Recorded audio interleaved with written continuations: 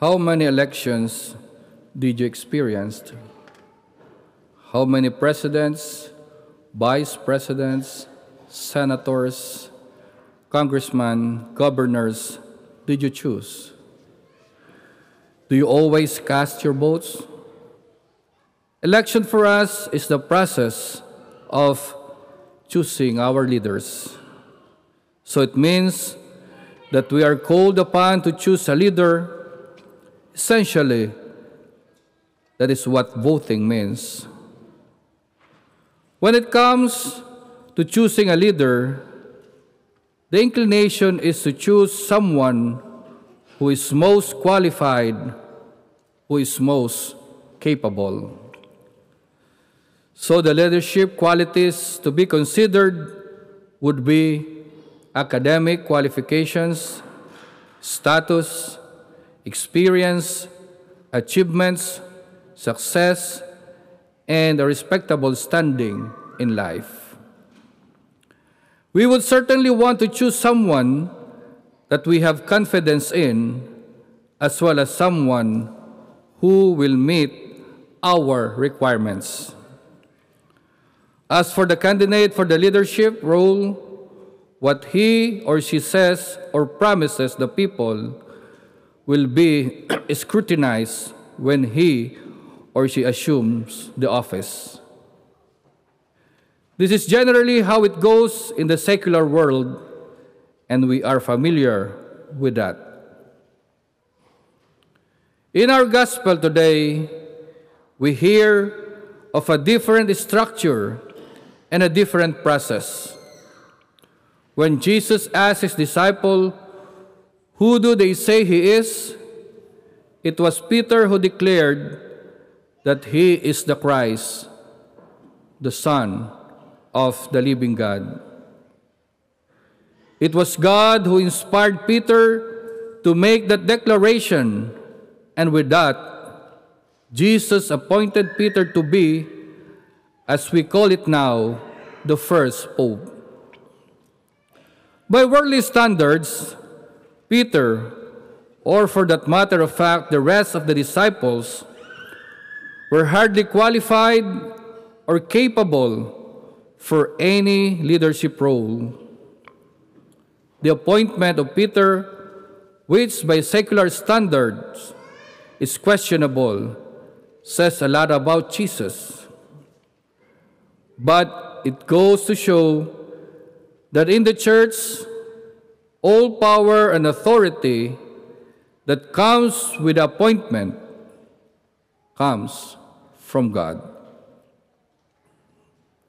Jesus also promised that Peter will be the rock on which he will build his church, and the gates of the netherworld can never hold out against it.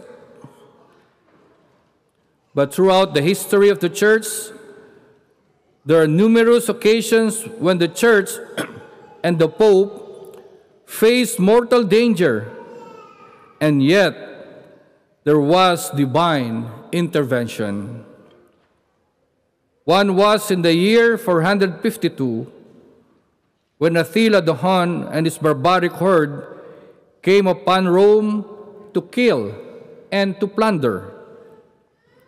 Going out to meet him was the old and frail Pope Leo the Great, hoping to negotiate with Attila the Hun and prepared to lay down his life for his people. In an unexpected and surprising turn of events, Attila the Hun and the barbarians turned back and left Rome untouched. One account has said that when Attila the Hun met the Pope, he saw two looming figures flanking the Pope, said to be Saint Peter and Saint Paul, and they were wielding swords and warning Attila. He also saw a huge heavenly army behind the Pope, and he recoiled and immediately retreated. So on that day, when he met Attila the Hun, Pope Leo showed that meekness is the mightiest of heaven's power. And again later on, the famous French Emperor Napoleon Bonaparte once threatened the church, saying that in a few months he will destroy the church. The Pope's spokesman replied, "If in the 1,800 years we Catholics have failed to destroy the church, do you really think that you will be able to do so?" Napoleon Bonaparte will later find out the answer after his defeat and during his exile.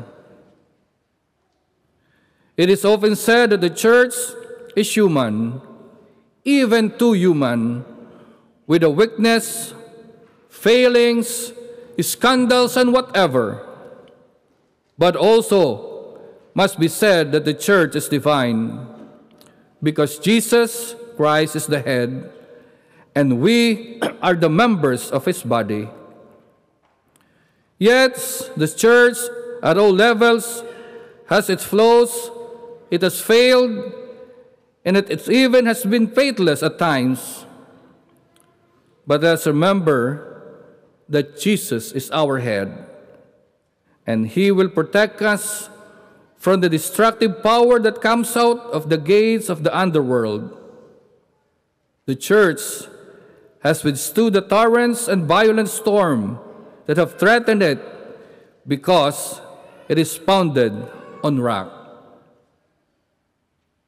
My dear brothers and sisters, like Pope Leo the Great, who showed that meekness is the mightiest power from heaven, let us walk the path of simplicity. Let us walk the path of humility. Let us walk the path of charity. Then we, the church, will be able to lead the world in the way of salvation. Amen.